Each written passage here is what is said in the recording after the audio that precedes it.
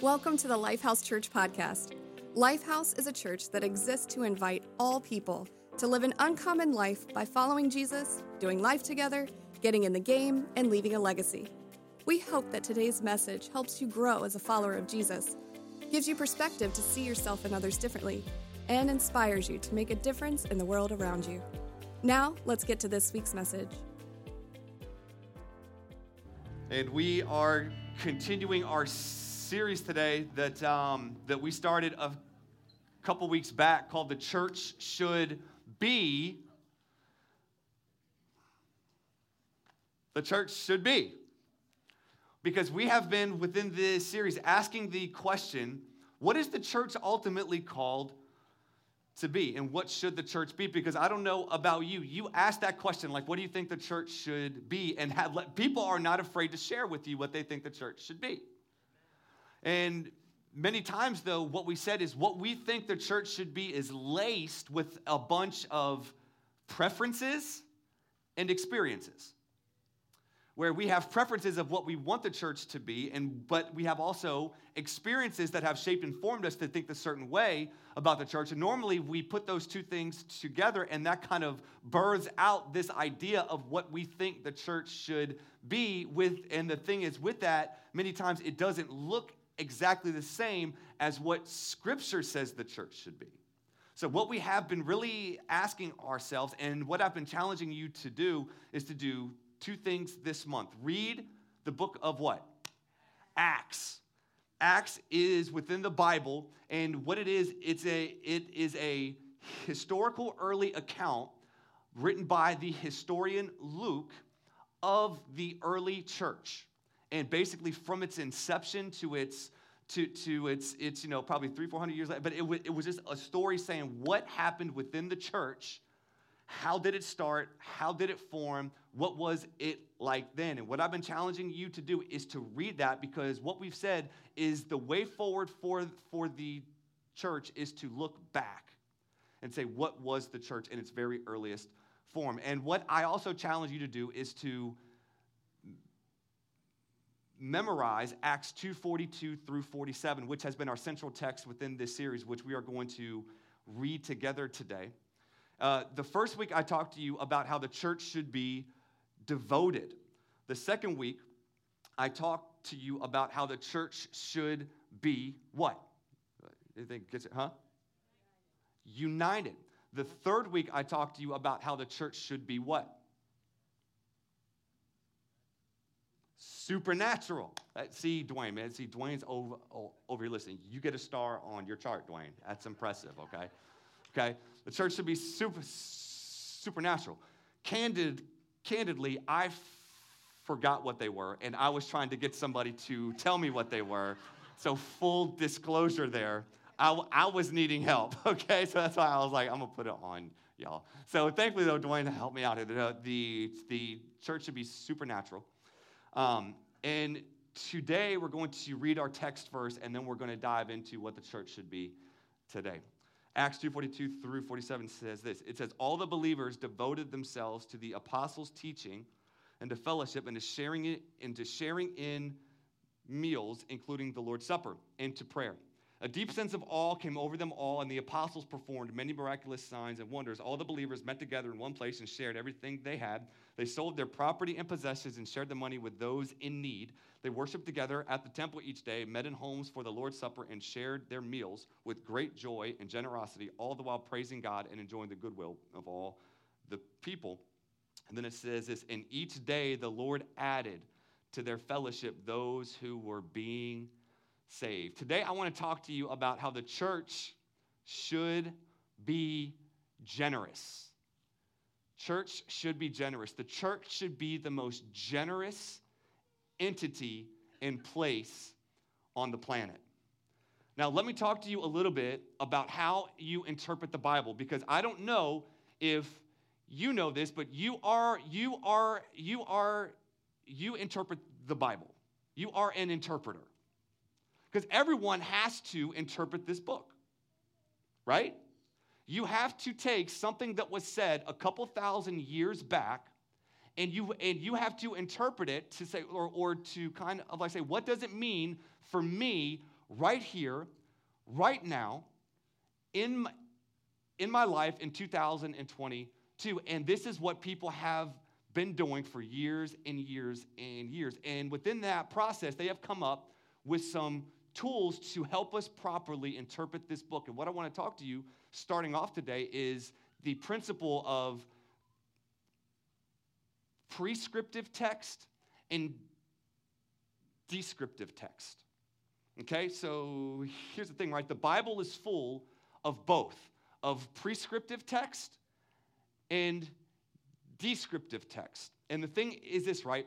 Descriptive text describes events that happened or just basically describe what happened. So the thing is, right, in this verse we just read, Acts 2:42 through 47, it tells us what some of the things the church did. One of the things was they shared everything they had, right? They were like, okay, we've got people that have needs. If I've got 3 coats, you can have one. They basically pulled their stuff together and said, how can we meet the needs of all of the people here? Now, the thing is, in Scripture, there isn't just descriptive text. There is also prescriptive text, and prescriptive texts are instructive in nature. These things are kind of like, do these things. They just don't describe what happened. They kind of tell you, do this, right? And the thing is this, right? We have to know as interpreters of the Bible which texts are descriptive and which texts are prescriptive. Because where trouble happens is when we take descriptive text and make them prescriptive. So the church did this, so then everyone do it.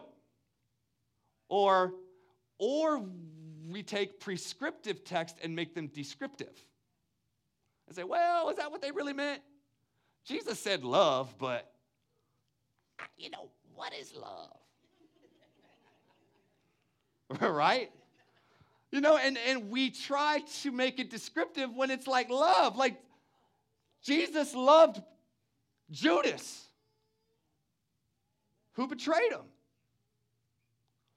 So we have to understand descriptive text and prescriptive text, that when we are reading the Bible, we have to be interpreters and use proper interpretive tactics to make sure we're getting the intended meaning of the author.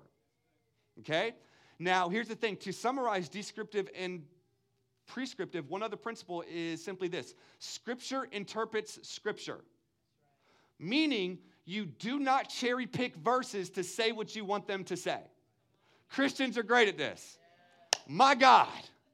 Because we will take things that we like and have amnesia towards the stuff we don't. So and I'm gonna break some people's hearts here today. Okay, just to give this a heads up. Like one of the verses we all love. If you haven't been in church, you probably know this verse.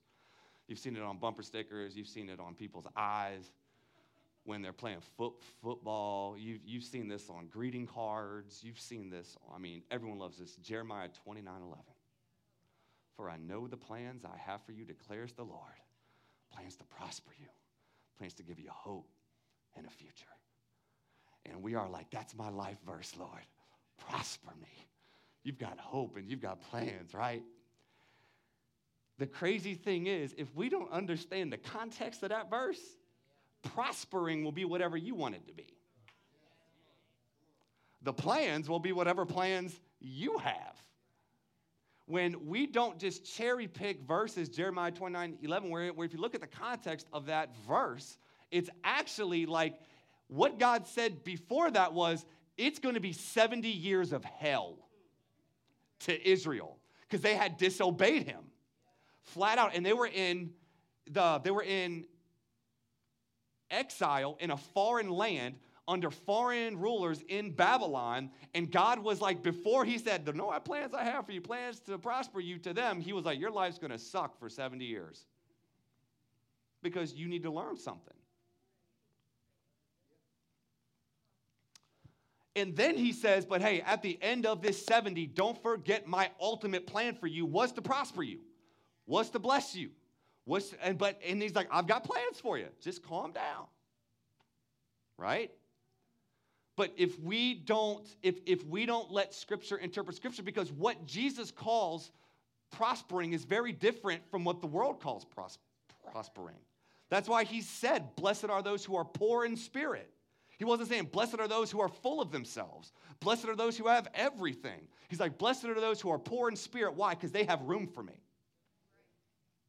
Blessed are those who hunger and thirst for righteousness, for they will be filled. One of the things that Jesus did is redefined what blessed and prospering was. So we have to interpret Jeremiah 29:11 and let Scripture interpret what blessing and prospering is, and we see what true blessing and prospering is as we open the totality of Scripture to say blessing and prosperity is ultimately us becoming more and more and more like his son Jesus. Okay? Another verse we love to just cherry pick. Philippians 4:13. I can do all things through Christ. I hate to break it to you. There'll be some things you'll never be able to do. Like play quarterback for a professional football team. You could quote that verse all day. You could train for the rest of your life. And you just don't have genetics. You're not 6'4", 230, run a 4.5 40. That's what these scouts are looking for. Now, he could endow you, I guess, with some supernatural power, but there's not many 5'9", 170-pound QBs in the NFL. And what I'm saying is the context within that is important, because when Paul said that, what he was talking about, the context was actually contentment. And what he was saying what he says before that, he says, I've been rich, I've been poor. What I've realized through being a baller and through being broke is the fact that whatever kind of life God sends me, I can handle it. I can do all things. Context is important. And that's why it's important as we dive into this text today and we see things like they shared everything they had. Some people have taken that to say, it's communism, let's do it. Because the church did it. Right? Let's just pull together everything, put all of our resources in. No one needs to have their own property. It just kind of needs to all be sold and given to the church. And it's like, well, let's interpret that. That is a descriptive text of what the saying church did at that point in history. But let's actually say, let's interpret that in light of all of Scripture. And when actually you see one of the things that Paul said was like, first off, he worked for himself to provide for his own needs. But then he also said this one little thing in 1 Thessalonians. He said, if someone doesn't work, they ain't eating. Doesn't sound like very communism to me.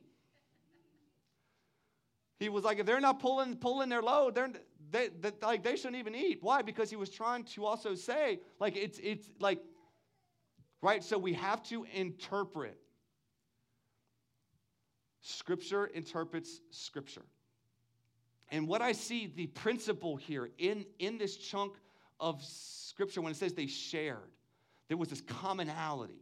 They shared. They wanted to make sure that everyone's needs were actually met. Is the principle here that we are pulling out is there was a spirit of generosity in the early church that viewed their stuff differently. That it was a complete difference from what the culture was. And y'all, we have to understand this spirit of generosity is in direct opposition to the spirit of our culture. That is like, be scared and hoard. Like, make sure you, it's absolutely crazy, because when you get out into culture and the world, it is consumerism. It is get as much as you can, more, and look out for number one. And the thing is, whenever you get in and you see Scripture interpreting Scripture, you see descriptive and prescriptive text, you see a common theme, not just in this little portion here, but in the Bible is a spirit of generosity that we treat as Christians, those that know Jesus, that know God. We see our stuff differently. And we live open-handed, we live generous. So why should the church strive to be generous? Well, the big reason that I think we should strive to be generous is the fact that God is generous. You know, all of these things that we are striving to be are directly correlated to who God is, not to earn God's love. Because I think whenever we talk about qualities that we are supposed to have as Christians, I think sometimes we get into this legalistic thinking of, I have to do this or Jesus won't love me. Instead of, I am simply going to respond and have a want to become this because this is who the God that loves me and calls me his own is. Right? Here's the thing. I'm just going to give you a quick walkthrough of just kind of a quick 30,000-foot view in Scripture of this God that is generous. Psalm 36:5 through 8. This is what it says. It says, your love, O Lord, reaches to the heavens, your faithfulness to the skies, your righteousness is like the highest mountains, your justice like the great deep. You, Lord, preserve both people and animals. How priceless is your unfailing love, O God. People take refuge in the shadow of your wings. They feast on the abundance of your house. You give them drink from the river of delights. Psalm 84:11. It says this, for the God is a sun and shield. The Lord bestows favor and honor. No good thing does he withhold from those whose walk is blameless. Romans 8:32. He who did not spare his own son, but gave him up for us all, will he not also along with him graciously give us all things? James 1:17. Every good and perfect gift is from above, coming down from the Father of the heavenly lights, who does not change like the shifting shadows. What we see, the concept in Scripture is simply this. We serve a big, generous God that can't not be generous because it's just the very fact of who he is. Even to people who don't give a rip about him, he's generous. All people, Christians, non-Christians, people that believe in God, people that don't, feast on the abundance of God's generosity. And there is this theological words called common grace.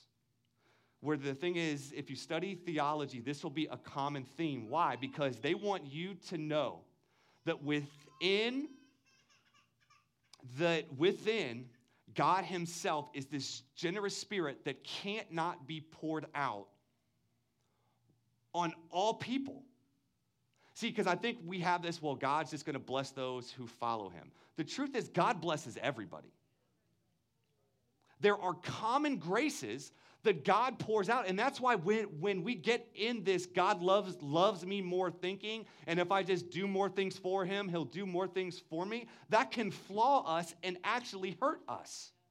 Because then we look at God not as somebody to be worshiped, but as somebody to be manipulated. And I do this, and God does that, and we get in this tit-for-tat game when the truth is God pours out his blessing on everybody. Because it's who he can't not be generous. It's who he is. It's who he is. But the thing is, right, this is what common grace is defined as. Common grace as an expression of the goodness of God is every favor falling short of salvation that the world enjoys at the hand of God. Natural events that lead to prosperity and all the gifts that humans use and enjoy naturally. There, God is this generous being. You can even see it within God himself. The Father, Son, and Spirit are just consistently pouring out in love, in unity, and devotion to each other. God can't not be generous because it's in his very nature about who he is. And since God is generous, the desire of our hearts need to be striving to be as generous as the God that loves us is. And the crazy thing is, he's generous not just towards people who love him. And that's what we're called to do. Now, when we talk about generosity, I found the church can be funny because many of your minds is probably going to money. It isn't just about money, but it is about money. We have to stop compartmentalizing our generosity. Because I've heard people say some crazy stuff. I give my time, but not my money. Nope. Matter of fact, I work so much so I don't have to give God money. They say things like, I tithe my time. Okay, that's great. But we can have this weird mindset about generosity, and we think I'm generous in this area, so it keeps me from being generous in this area. When that is not how, that's not how this thing works. Like, it's not like you're generous with your time, but not with your treasure. And by treasure, I mean your possessions and your money. It's not like, well, I'm generous with my talent, but you know what? My time, sorry. Like, we have to stop compartmentalizing generosity, because I think sometimes we'll think that we're giving God something that he actually needs, when, I don't know, I just want to remind you, God doesn't need anything. When God institutes something, it's not because he's needy. It's because guess who needs it? We do. Right? So when we're talking about generosity, we have to make sure that we do not develop this compartmentalization in our brain and say, God, I'll be generous here, but this is kind of, I'm just not there yet. Which, you know what? That's okay. Like we understand this process that God takes us through to form us and make him like himself. Typically, the last thing that is a byproduct of the Spirit of God working within us is us becoming more generous with our stuff. It just is. Because we have something called DNA, human nature, that is inherently selfish. This is something we don't have to teach kids. That's right. If you have kids, you know it. Mine, me. It is deeply ingrained. And then we have this flesh, and then we have the devil, and then we have the culture that is trying to make us selfish and just consume. And so what I'm praying is that as we learn about the spirit of generosity today, and as we've been doing in the previous messages, I want to contextualize it to Lifehouse and basically ask this question: how do we create a spirit of generosity at Lifehouse, to where it could be said at Lifehouse what was said about the very early church? These people's needs were met. Because how amazing would it be for people to say about Lifehouse, man, if you go to that church, bro, they gonna love you. Like, they are freaking generous. They just like waves of generosity. If you go there, you're going to be straight. Like, you're going to make sure your needs are met. How amazing would that be? Yeah. Instead of the church just wants to take from me and the church is just trying to get from me, church. But there is this spirit of generosity that is oozing out of us individually in your life and corporately out of us as a church. How amazing would that be? How do we cultivate that? I want to give you a couple thoughts and contextualize generosity, this principle of generosity, to Lifehouse. The first one's this, and I beat this like a dead horse. Understand it's, and when I say it's, I'm talking about your time, your talent, and treasure. All that you have, all that you are. Understand it's not yours. It's not yours. According to the United States government, it might be yours.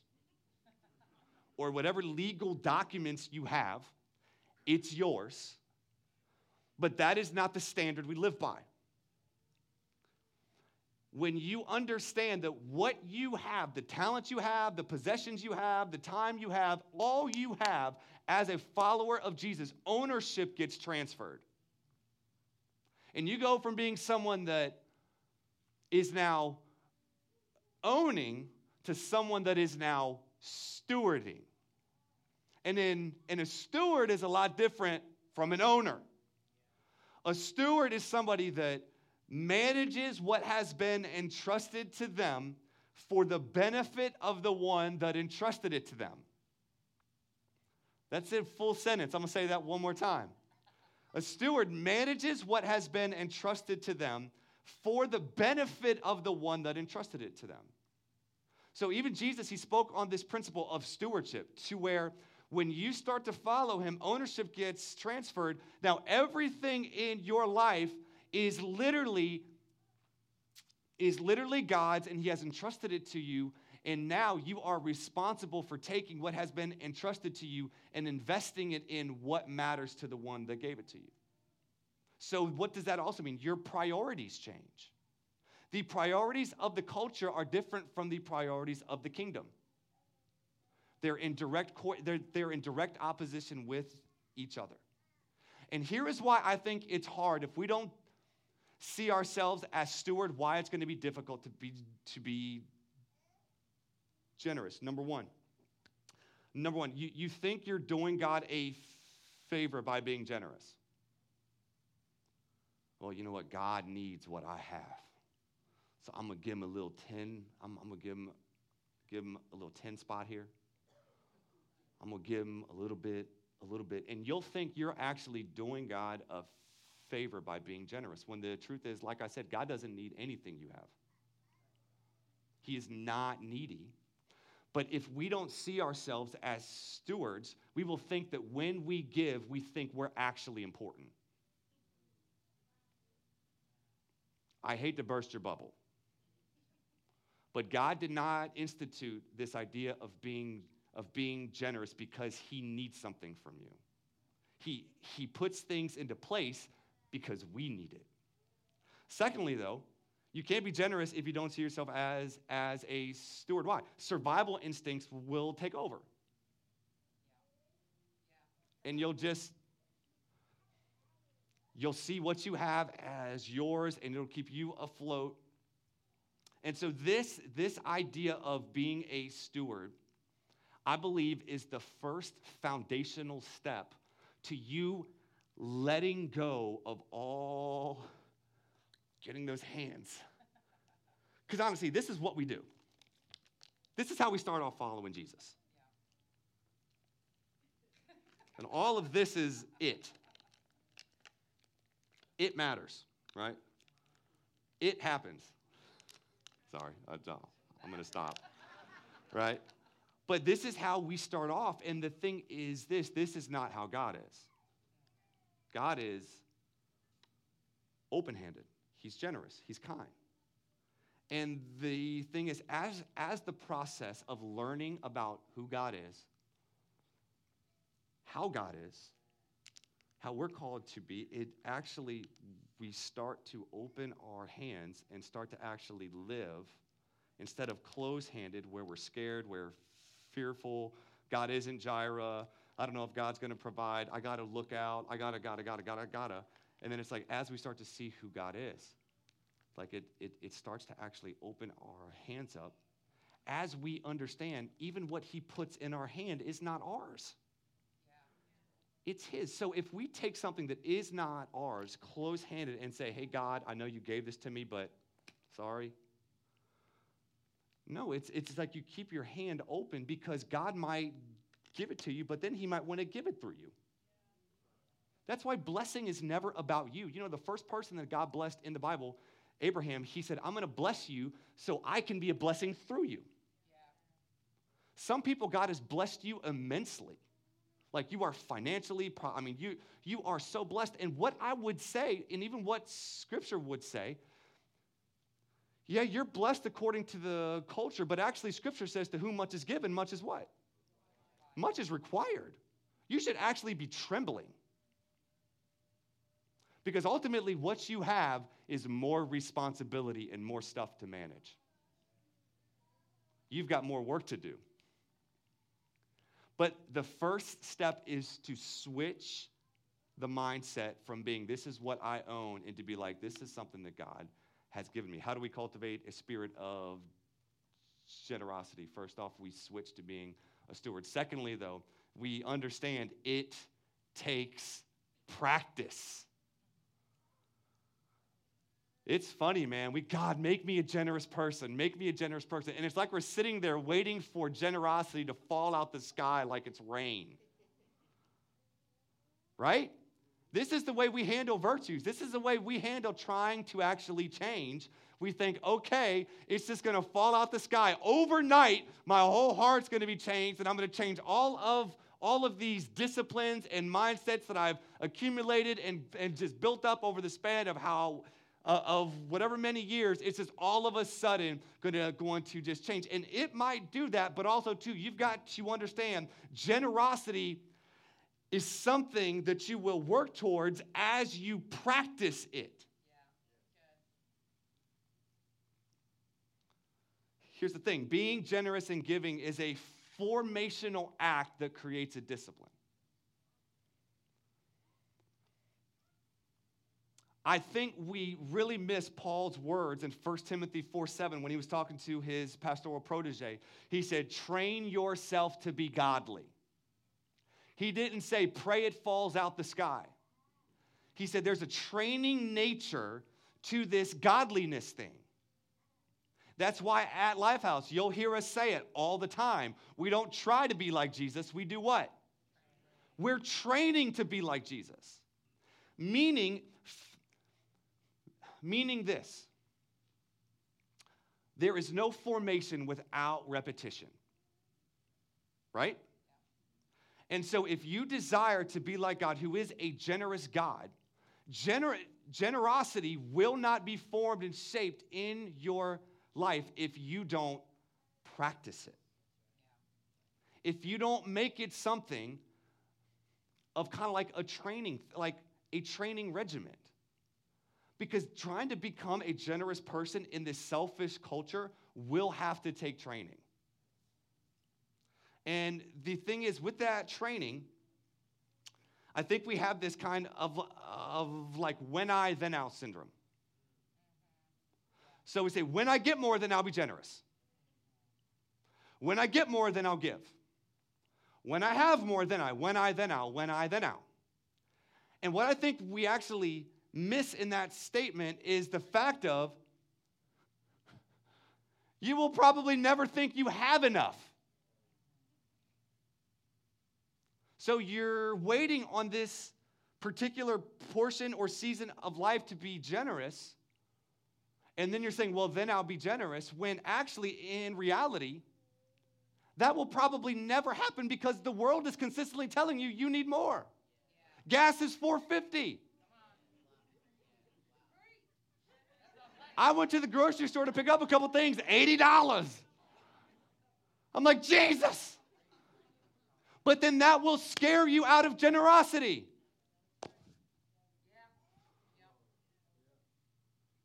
When, let me tell you, if you've developed this discipline of generosity, bruh, bring on $4.50 gas. Bring on the expensive groceries. I'll just be honest with you. I've seen God use the IRS to provide for us. Come on. Yeah. I'm not perfect. I have moments of being scared, whatever. But at the same time, man, I've seen God be good. Yeah. The amount of money we've given away, it's just like, man, like I almost try God sometimes. I'm like, I'm just going to send this person money and let's just see what happens. Because here's the thing, giving is not about what you get back. Generosity is not about what you get back. Can you go up? It is really 10:18. Oh my God. Okay. See, okay, see, this is why first service is hard, because we got a second service. The second service we can go long. The first service is hard. Okay, anyway, here we go. All right, generosity and giving isn't about what you get from God or what it does for the other person. Here's the thing. The greatest gift you receive is that it makes you more like God. We've got to stop seeing generosity as I do and God will give me something back. But generosity, the greatest thing we get is the formational act of it helping us to become more like Jesus. Here's the thing, you should be more fearful of not being generous than being generous. Because the longer you prolong being generous, the longer you delay your growth in Christ. The longer you delay having the character and formation of God and his generous spirit formed within you. We should be more fearful of not being generous than we are of what is going on out in our culture. Why? Because it takes practice. Lastly, though, to cultivate a spirit of generosity within Lifehouse, here's the thing. We have to make generosity, here's the thing, systematic and organic. We use these two words at Lifehouse a whole lot, typically within the context of relationships. Because at Lifehouse, right, we want you to be in systematic relationship, meaning you have a structure or a system where you come and are with people weekly. So that's why this gathering is so important. That's like, why? Because this is what the church does. We come and we gather. Why? So we can see each other. We can see faces. We can check in about life's ups and downs. We can come together and worship the same God, sing the same songs, hear the same sermon, and we are together. And that is great to have a systematic connection weekly with the people of God. But at the same time, systematic needs the organic as well. And the organic simply means this, like that you'll like go and have lunches with people. That kind of just like through your coming on Sundays, oh, what's up, man? You are a Cleveland Browns fan. I'm a Cleveland Browns fan too. We should go and be sorry together because our team is terrible. So let's go out and grab lunch together. And you just say, hey, man, like you made an organic connection at church because y'all are two sorry Cleveland Browns fans. And you know, when you build that relationship. Yo, it's just like, oh, snap, man, you're from California. I'm from California. What part of California? For real? Man, oh, how many kids you got? I got this many kids. Hey, we should go out and grab some Uno's pizza. You know, it's just like there is this organic nature of relationships happening at church, right? So you need the systematic and the organic.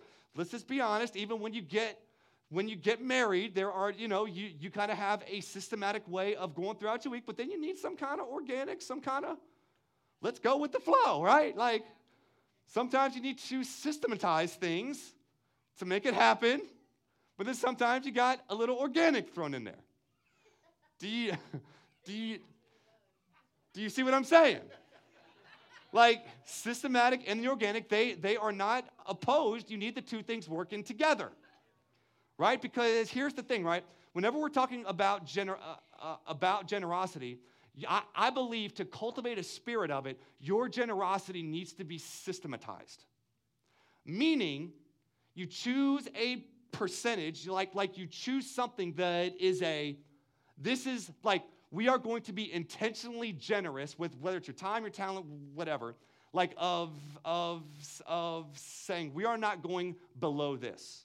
Basically, it's something to keep you in line, to say we are prioritizing generosity. Because here's the thing. Generosity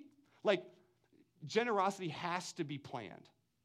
Because here's the thing. You can say all day, I want to be more generous and I want to give more. But if you don't even have a hold on your budget, what's coming in and what's going out, well, at the very end of the month, you'll always be like, where'd the money go? Because you don't have a tight rein on your budget. So that is why, I believe to cultivate the spirit of generosity, there needs to be a system in place that gives you a bedrock of saying, we're not going below this with our generosity. And that could be serving, that could be time, that could be talent, that could be treasure, whatever. It's basically saying, I'm going to use this in a systematic way. But then you need the organic. Basically, and kind of the two ways that I framed this were, the systematic is you choose a percentage, you have a bottom line, but then you have the organic, this is where you're open to the Spirit's leading. Because if you just say, nope, God, I just give this, and you've got somebody in front of you that needs food, well, I already give this. When it's like, no, like you need the systematic and the organic, because here's the thing. Let's kind of go to these equations here. Systematic plus the organic does this. It forms your heart, and it also opens you up to the Spirit leading. So here's the thing. The systematic is something you do that is kind of like a discipline that forms your heart. It's something you do. It's just kind of like your baseline, basically saying exercise, right? Like, I'm going to exercise this many times, and I'm not going below this. This is going to be my discipline that's going to help me stay healthy. Generosity is the same way. It's like, you know what, this systematic thing is what's going to keep the baseline there so I can make sure my heart is consistently being formed. But the organic is saying, be careful, because the Lord might speak to you to give organically to somebody or something, or call you to open your home to somebody, or call you to use your time and talent to do something for somebody. It's basically saying, Lord, I'm open to you. I've got this this baseline here. My heart's being formed, but God, it's all yours anyway, so use whatever you want. And be careful when you pray that. because he will speak to you. But here's the thing. Whenever we take out the organic from the systematic, it just becomes legalism. You're like, God, well, I give this much. I give you 10%. You better bless me. And it's like you don't divert. It's like you've got this transactional relationship with God.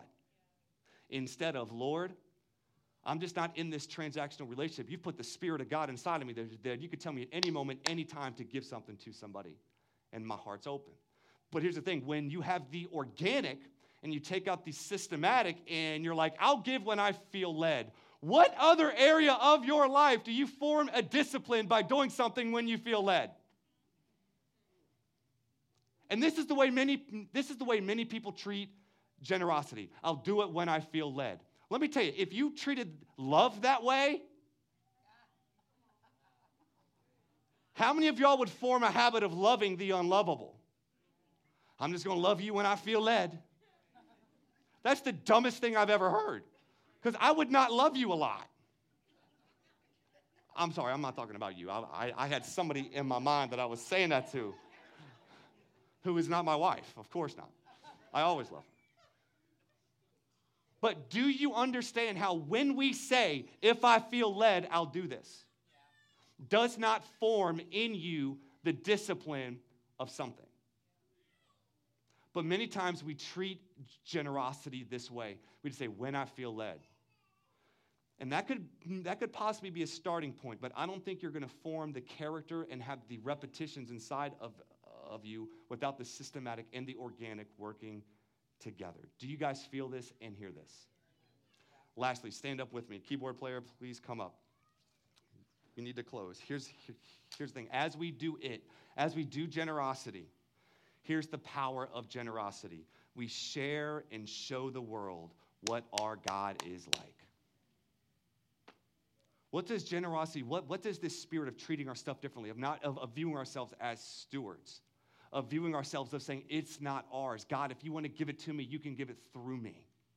Of having open hands, the power, the ultimate power of that is that it actually reflects and shows the world, this is the God that I serve, this is what he's like. Because ultimately, your home, your bank account, everything you have is meant to bring more heaven to earth. And what my challenge is today is that would you be a part of Lifehouse is your church home? Would you be a part of making Lifehouse one of the most generous places in the 757? Where it would be said about our church, man, them people, they take care of their people. And it's not like we're going to do it recklessly. That is why even within our church, we have a benevolence process.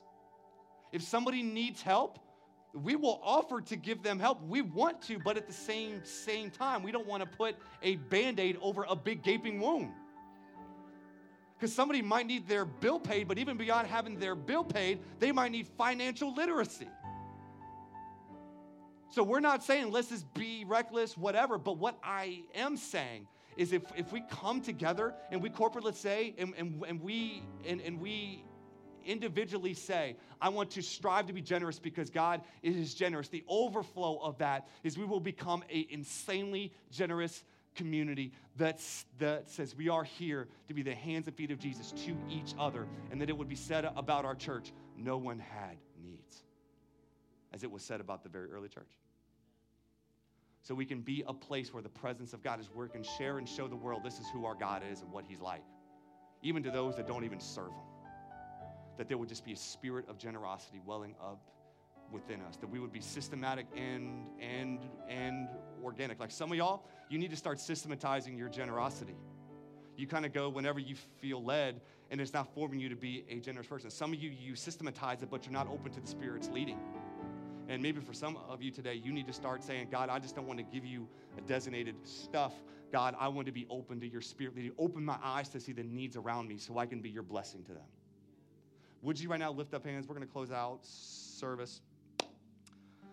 Jesus, we love you. We thank you for today. And Father, we thank you for your generosity towards us, ultimately shown in Jesus, who was your generosity, who was a sign of your generosity and love in the midst of our rebellion.